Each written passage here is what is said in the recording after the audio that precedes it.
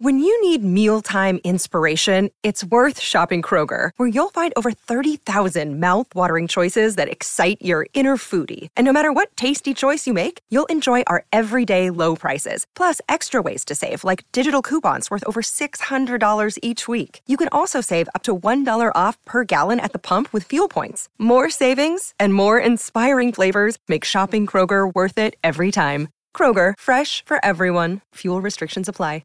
Bronx and Titans, Sunday night at the Sunshine Coast Stadium. Tickets available from Ticketek. We can't wait for that because it's all starting to get a little bit serious. And John Cartwright, Broncos assistant, is on the line now. Carty, just outline to me, Heels and I were having discussions about assistant coaches and who's doing what at the Bronx. Are you Alf's boss? You know him well, Paddy. No one's Alf's boss. He runs his own... He gives himself his own job description. He gives himself his own hours, and he runs his own race. I did say to Kevin, because he's so annoying at the Northcliffe Surf Club luncheon, I said to Kevin before Christmas, said, make sure that Alf's working for the day of Northcliffe luncheon so he doesn't get down. He said, no, he's already requested the RDO well in advance, months in advance.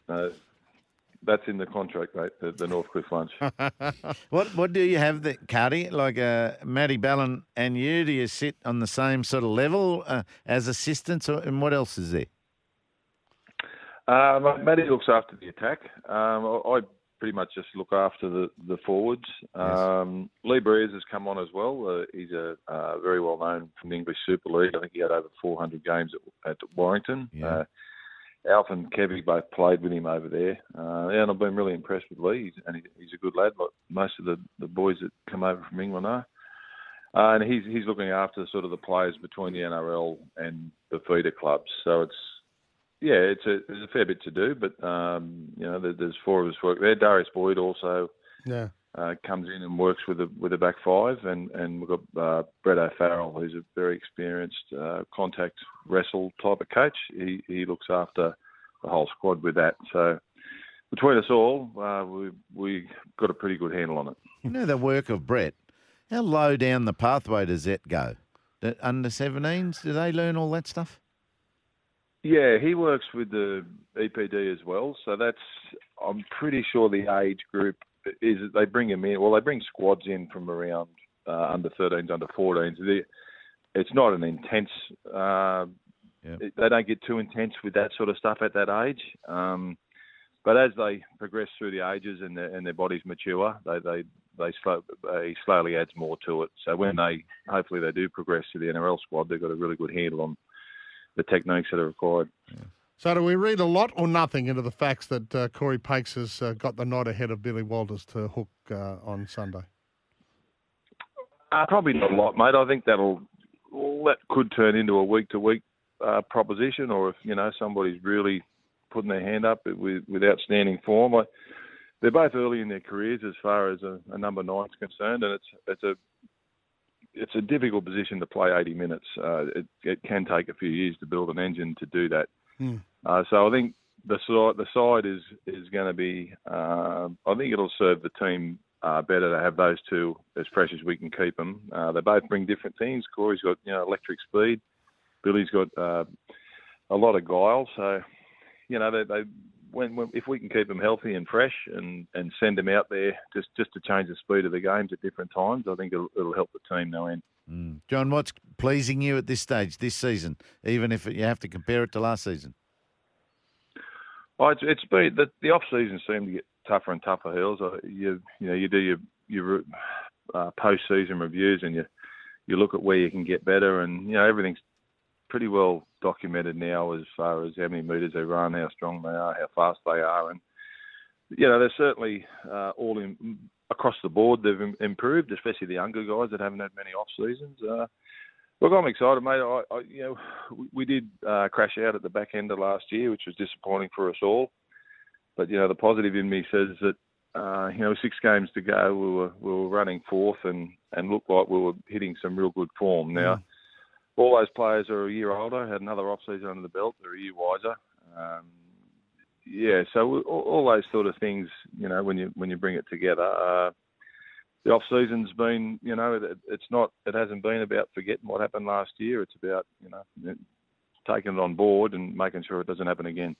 I know you'll tell us till our head spins that it's all about the forwards and getting into premierships and stuff, but, mate, all fit, the back five look exhilarating. Yeah, mate, there's speed, there's size, and there's football. You know, we tend to see a lot of robots come through systems these days, but we've got some real talented guys with the football in hand. You know, if like you said, mate, if the middles can provide a platform for them, I believe we're as good as anyone in that area of the field. And we've got a little general there guiding us around as well, who has a great kicking game and is a fantastic leader. So, look, on paper, it looks like all bases are covered there if we can stay healthy. But I imagine all 17 teams now are probably thinking the same things. Hey, when I was down there the other day, has Reece Walsh bulked up a bit? I mean, his legs are enormous.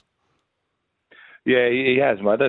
That's just a progression, I suppose, from, like I said, these off seasons just get harder and harder, and they spend a lot of time in the gym. And he's only a very young boy, Reece. I think might be 21 years of age, so his body's still naturally growing. So it's a bit of science involved when a kid hasn't quite fully grown about how much to give him and what's too much. And so he hasn't missed a trainer session, so I think they've done a real good job there with him. He's probably put on a few kegs, mate, but he's a lot more powerful than what he was when he was with us previously. Yeah, he's pumped as well to get that jersey back on. That's so good to hear. Adam Reynolds v last season. Remember the talk about Adam after his early sessions was just sore and general soreness, and you had to nurse him through a bit. Has he been better this year? Oh, pretty much the same. Once you get past that 30 mark, like no one ever used to admit to being past 30, but you can't hide now. It's all public record how old you are. So, mate, like I said, the off seasons are so taxing, even for a younger guy. So you're being stupid if you don't look after your older players in general. So it's not just Renault, it's Kurt Capel, it's the guys that have had a lot of off seasons. You've got to, they know their way around the football field. They've got a huge, bank to draw upon. So they certainly don't need the amount of work that maybe a younger guy needs. So you've got to be smart about, preparing those guys. They're going to be ready to play round one, even if they had a really limited pre-season. So they've both been there a good chunk of the pre-season, and they'd both be keen to play this week. But as I said, we've just got to be smart about how we use them. Hey, Cardi, apart from the number of games, what does someone like Marty Tapau coming in late into this squad bring? Oh, look, mate, I worked with Marty at Manly for a fair few years. He's the ultimate professional, so he's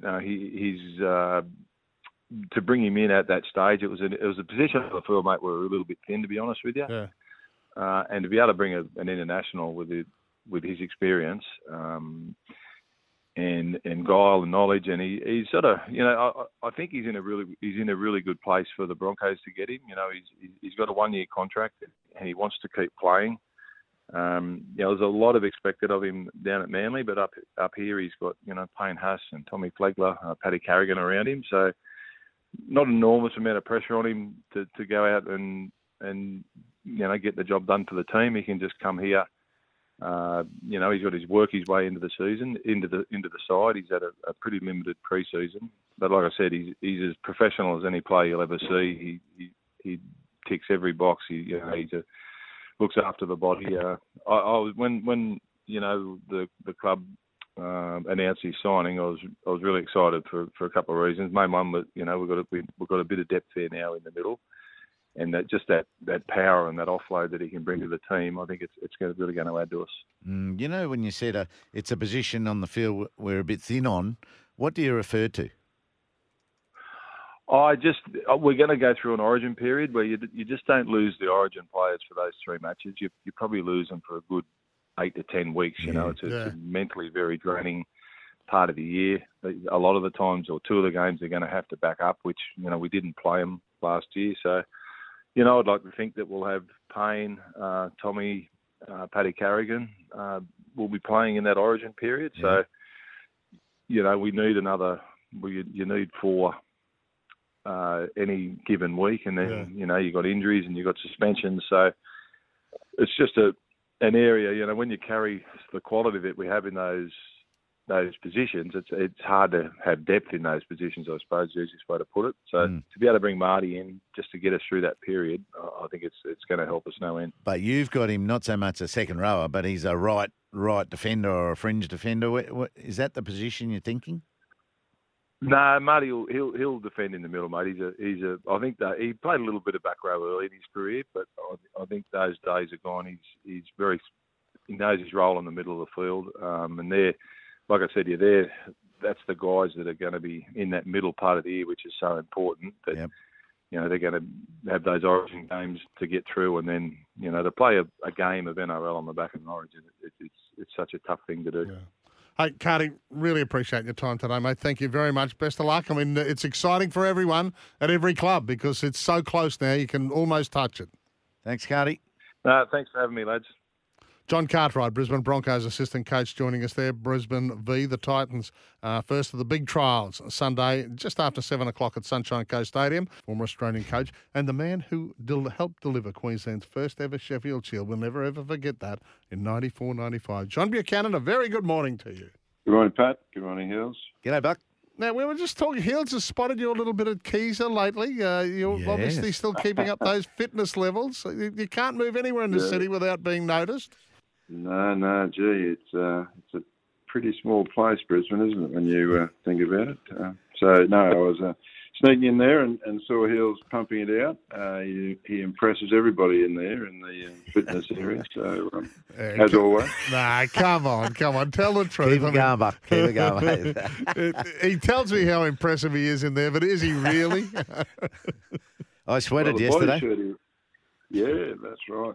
The body shirt he wears looks pretty good on him. That used to be a hoodie. I'm not sure about the body. We'll get there. We'll get there, Buck, won't we? You got there in 2004, so close in 2001. There's a serious amount of work gone into in those 5 years in doing well in India.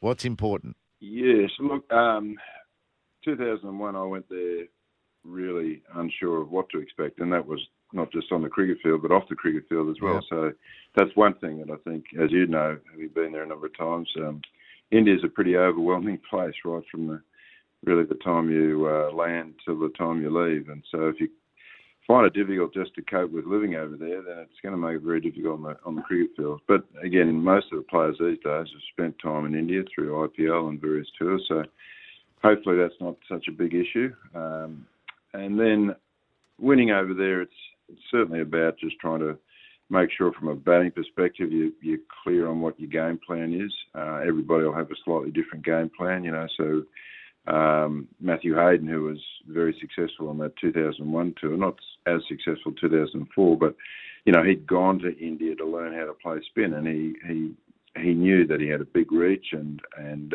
he could use a sweep shot very effectively against spin, which meant he could nullify the spin.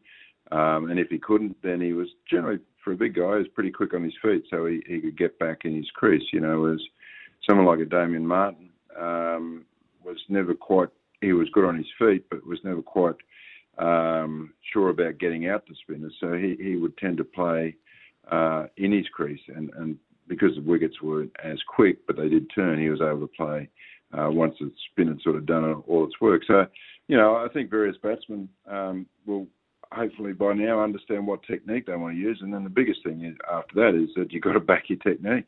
Yep. Once you're kind of prepared for that, then there's no turning back, really. You just need to actually continue to back it so that your mind is reasonably clear each time you've got to face a ball. If we're going to break this drought, we're going to have to do it with adversity. No Stark. Now they've confirmed no Green and no Hazelwood.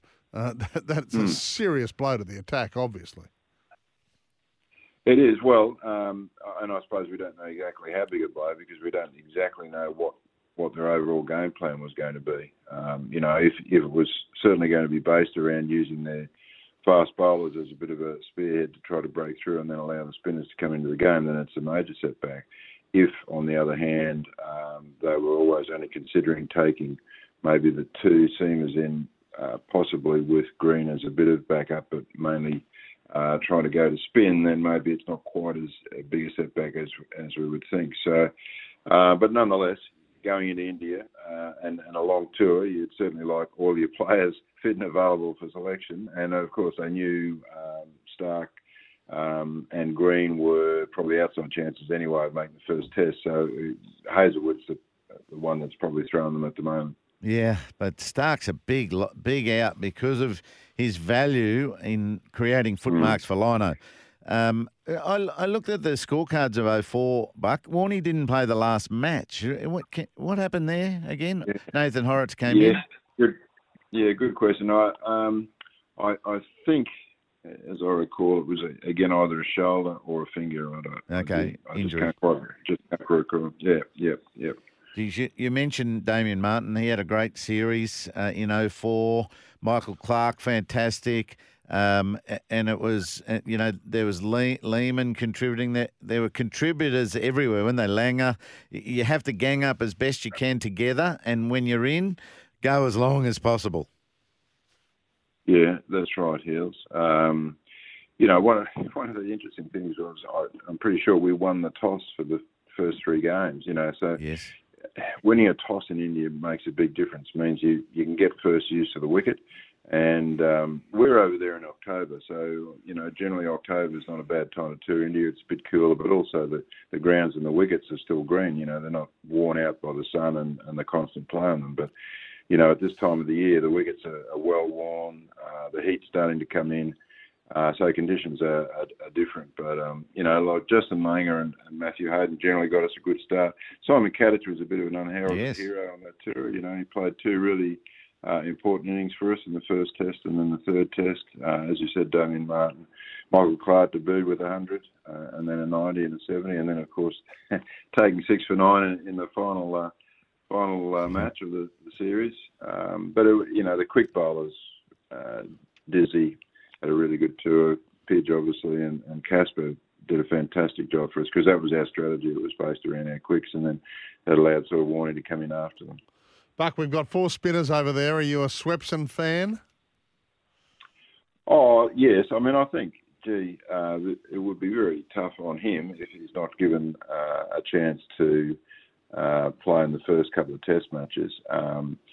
And again, I don't know, with injuries and game plans, you possibly think Australia will go in with 3 spinners, with Lyon and then Agar, because at least Agar can add some batting. I'm not sure where Renshaw fits, if he does fit into the side.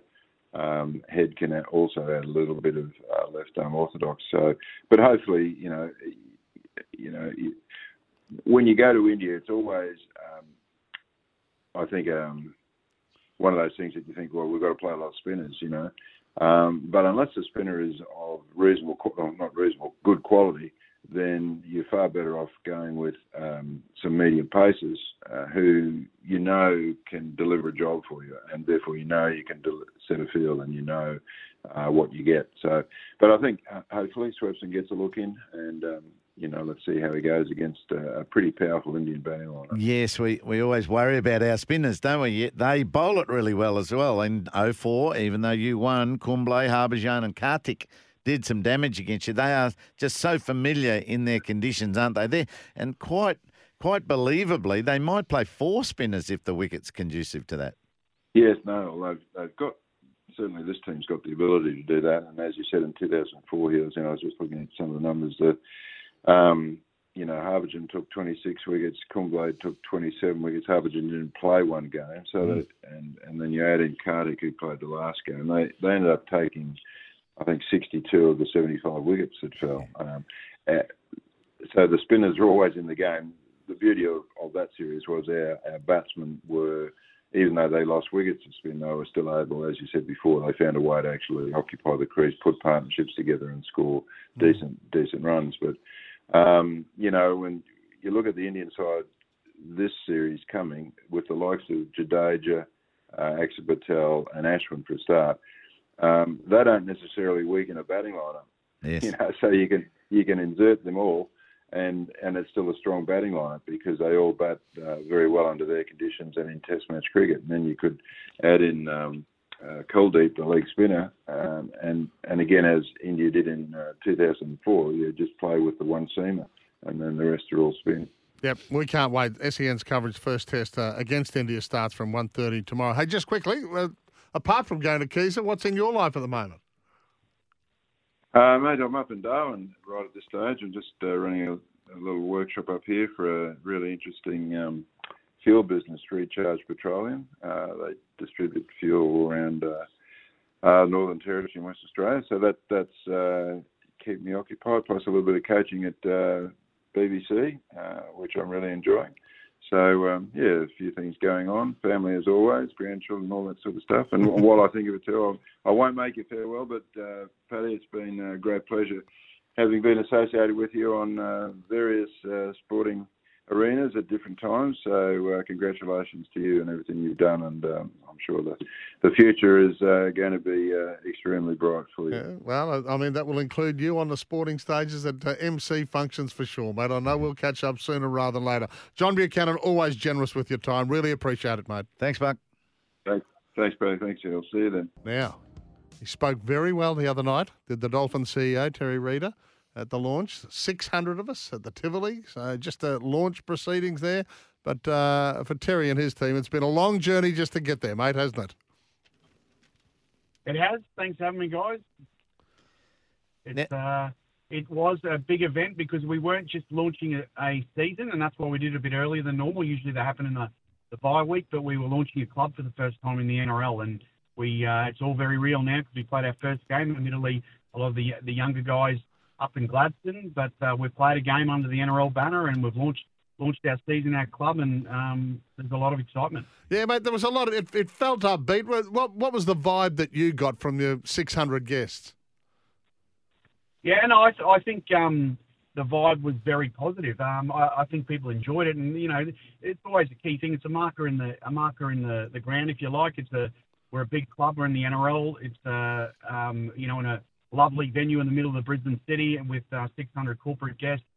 We announced the team. We announced the captain as well, and for the people who've been behind the club and everyone in the room, you would have heard that in some of the words I spoke, that everyone in that room has played a part, whether you either supported us or helped get us there. And as I said, it's a bit different. With 75 years of history, we're the first, the original BRL QRL club to ascend to the top flight, and in fact, really are Queensland's and Brisbane side, because we're the only QRL side to ascend to the top flight. So it's good for Queensland Rugby League as well. It's very good, mate. And I think you've been working towards this since 1984, this incredible workload that a lot of the people have put in there.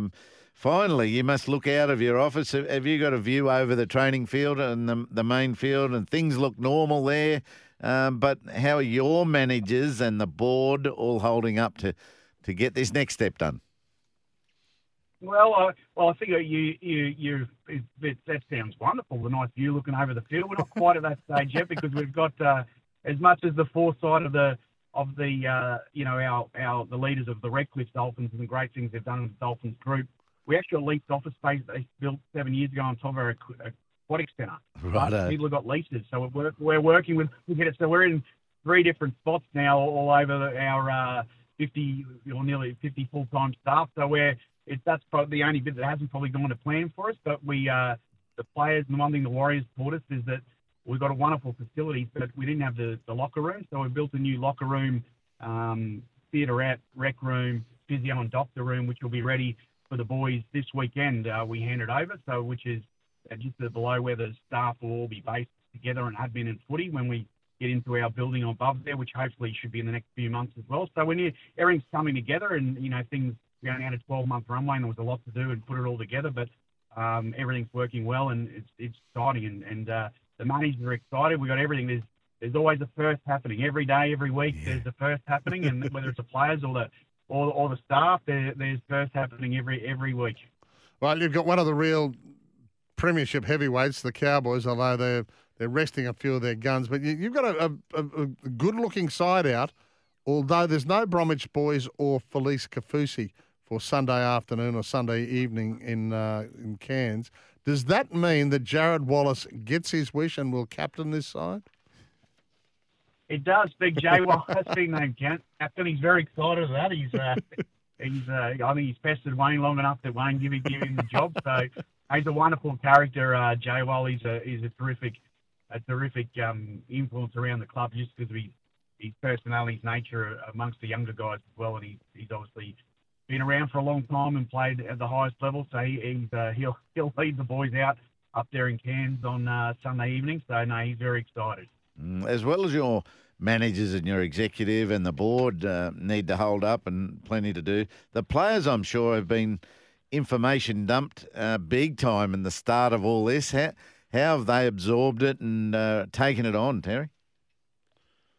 I think, the one thing, everyone talks about where our club's at and where we'll finish and who this will go, but one thing I don't think anyone's really put in perspective for our club is we've got no baggage from the year before. We've got no, we didn't sort of get bundled out in week one or where we finished last year. So, and every player's new. It's exciting. It's enthusiastic. Every day they're there. The first time they've done a gym session, first time they've done a camp, first launch they've been to, first band day, first trial, first away trip.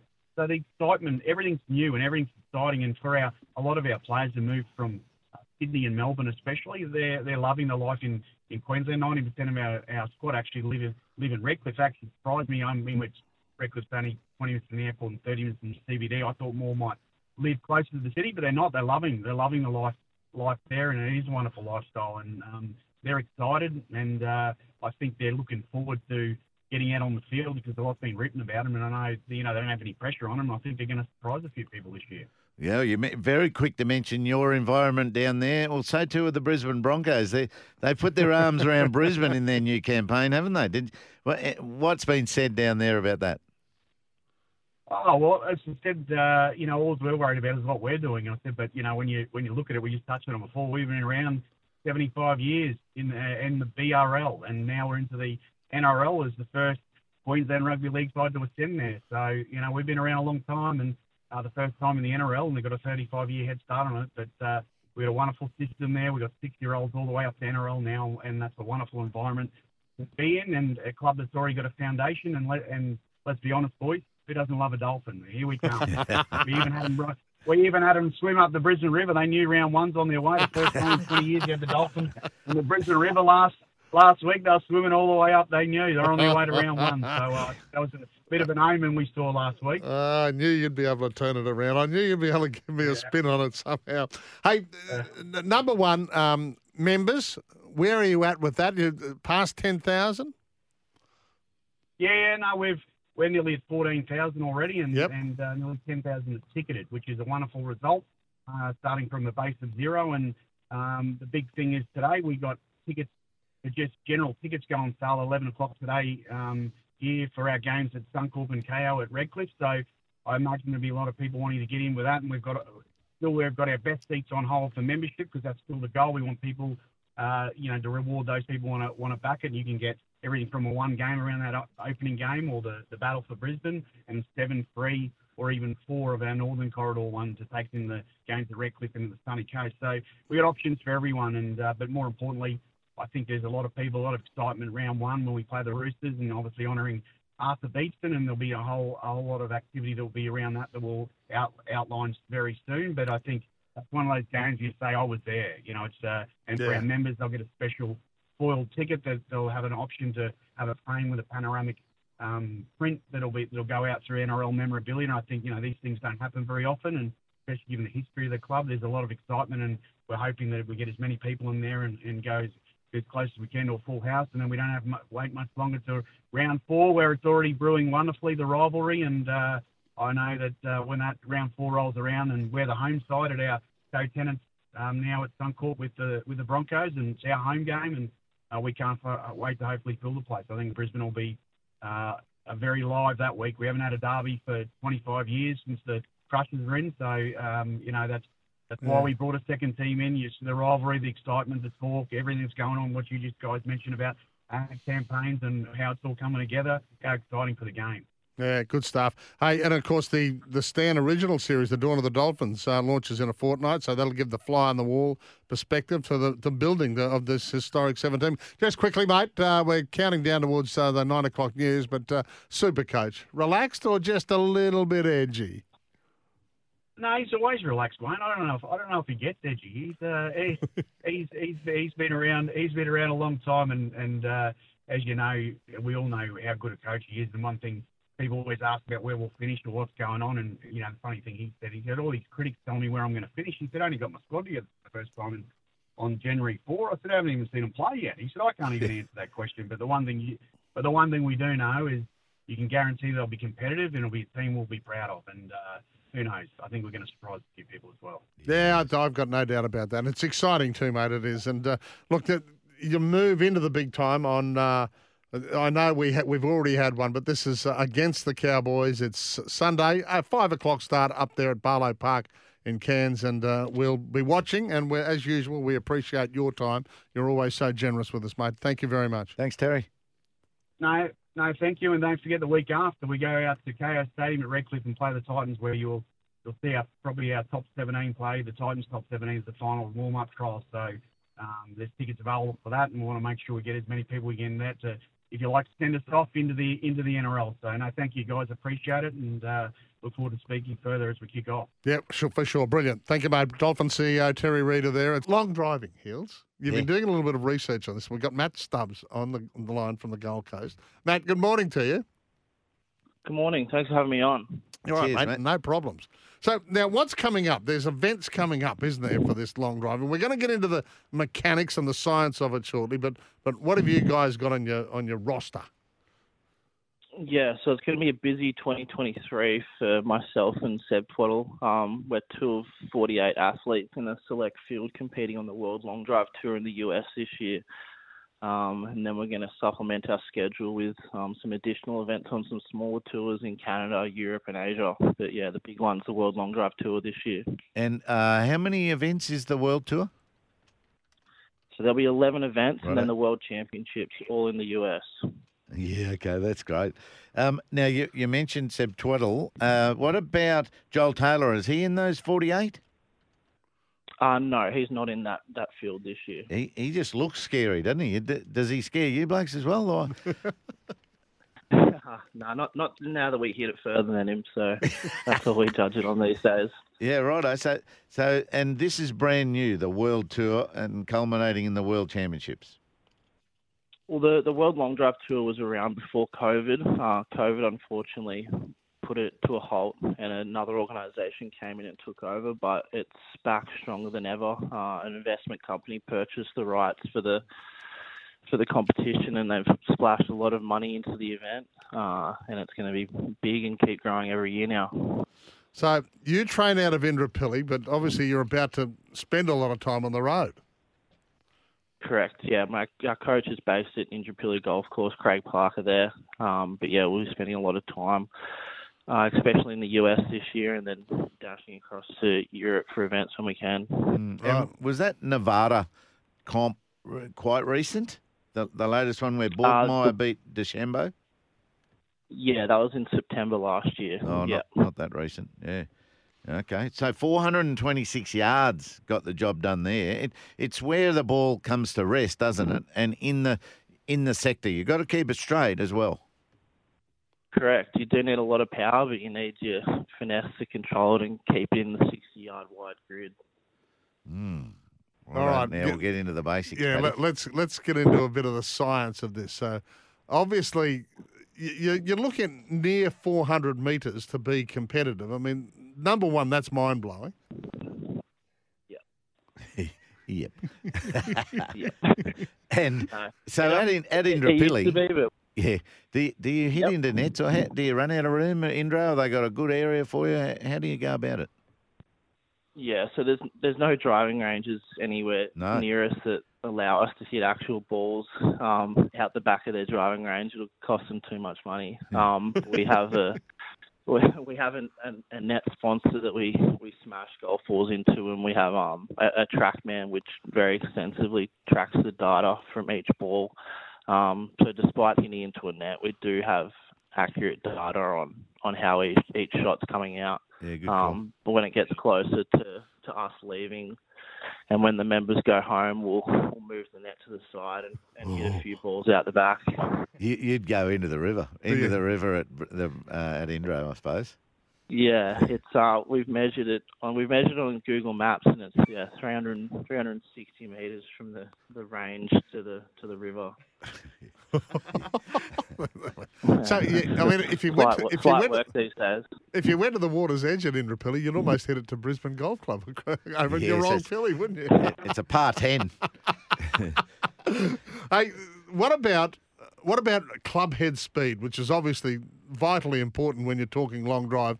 Your club head speed, say to someone like Heels, who's what are you, a 12 marker? Yeah. Yeah. So to a good club golfer, talk the club head speeds. Yeah, so I'll give Heels some credit and say he's well above the average golfer that swings at 90 miles per hour on course. Then you got your average PGA Tour pro at about 117 miles per hour. My current PB for club head's 155 miles per hour, and Seb's current PB is 158.8 miles per hour. So. Yeah, it's a whole nother level that we push the sport to, and it's really something crazy once you can see it and appreciate it in person. Now, explain to us. You're good at explaining this. How you create that club speed, that club head speed. Yeah, so it's quite an extensive approach to the golf swing for long drive. We're trying to optimize every possible facet of our body to increase rotation and increase torque, and then come screaming back at the ball at full speed. So, yeah, it's quite impressive what we're able to do with the body to maximise speed. Yeah, I was going to say, you'd have to be pretty elastic, wouldn't you? Yeah, a certain amount of flexibility definitely helps. Just a strong explosive power base across the whole body is vital. And Bryson DeChambeau, he was talking about he's gone into sort of, what do you call it, squeezing your organs as well. Do you feel that sort of pressure, that internal pressure? Yeah, you do. Especially at the top of the rotation, you really want to feel that squeeze across your body. At that point, you're kind of treating your body like a spring or a rubber band, and you're trying to wind it up as tight as you can to just let it go like a bullet back towards the ball. And your clubs are long. They're really long. How compared to an average golf club driver, how much longer is it? And the what do you call it? Slope on your, degree of loft on your drivers. The loft, yeah. So your average golfer will be swinging a driver between 44 and 46 inches, and then theirs will have about 9 to 12 degrees of loft. So we push it to the very end of golf regulations because these clubs are still legal. We swing 48-inch shafts, and then we'll generally run ahead at 3 or 4 degrees.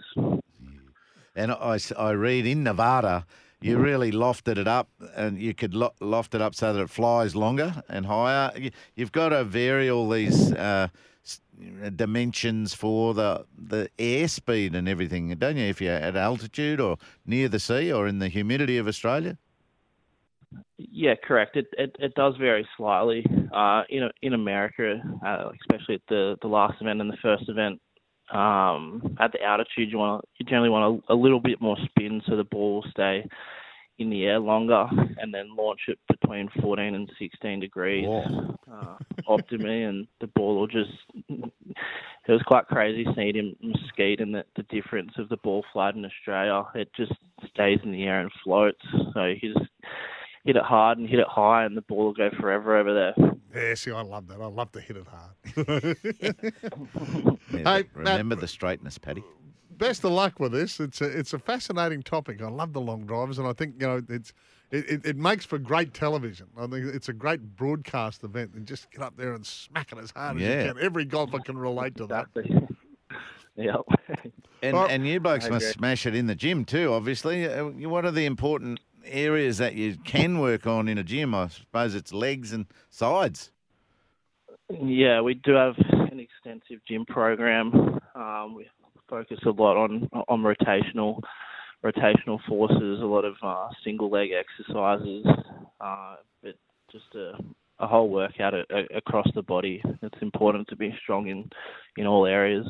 Good stuff. All right, Matt. Thanks for joining us today. We wish you the best of luck. Stay in touch with you and just tell us how you're going over there. We'd love to know. We'll do. We should be in contact a lot this year. It's going to be a great year. Yeah, All right, Matt Stubbs. Good luck, mate. He'll be over there on the Long Drive World Tour, smashing it out a long way. Wishing the best of luck. So you don't want to pull aside like a Josh Hazelwood, do you? In the third event of 11. No, that's exactly right. They've got to stay right on top of it.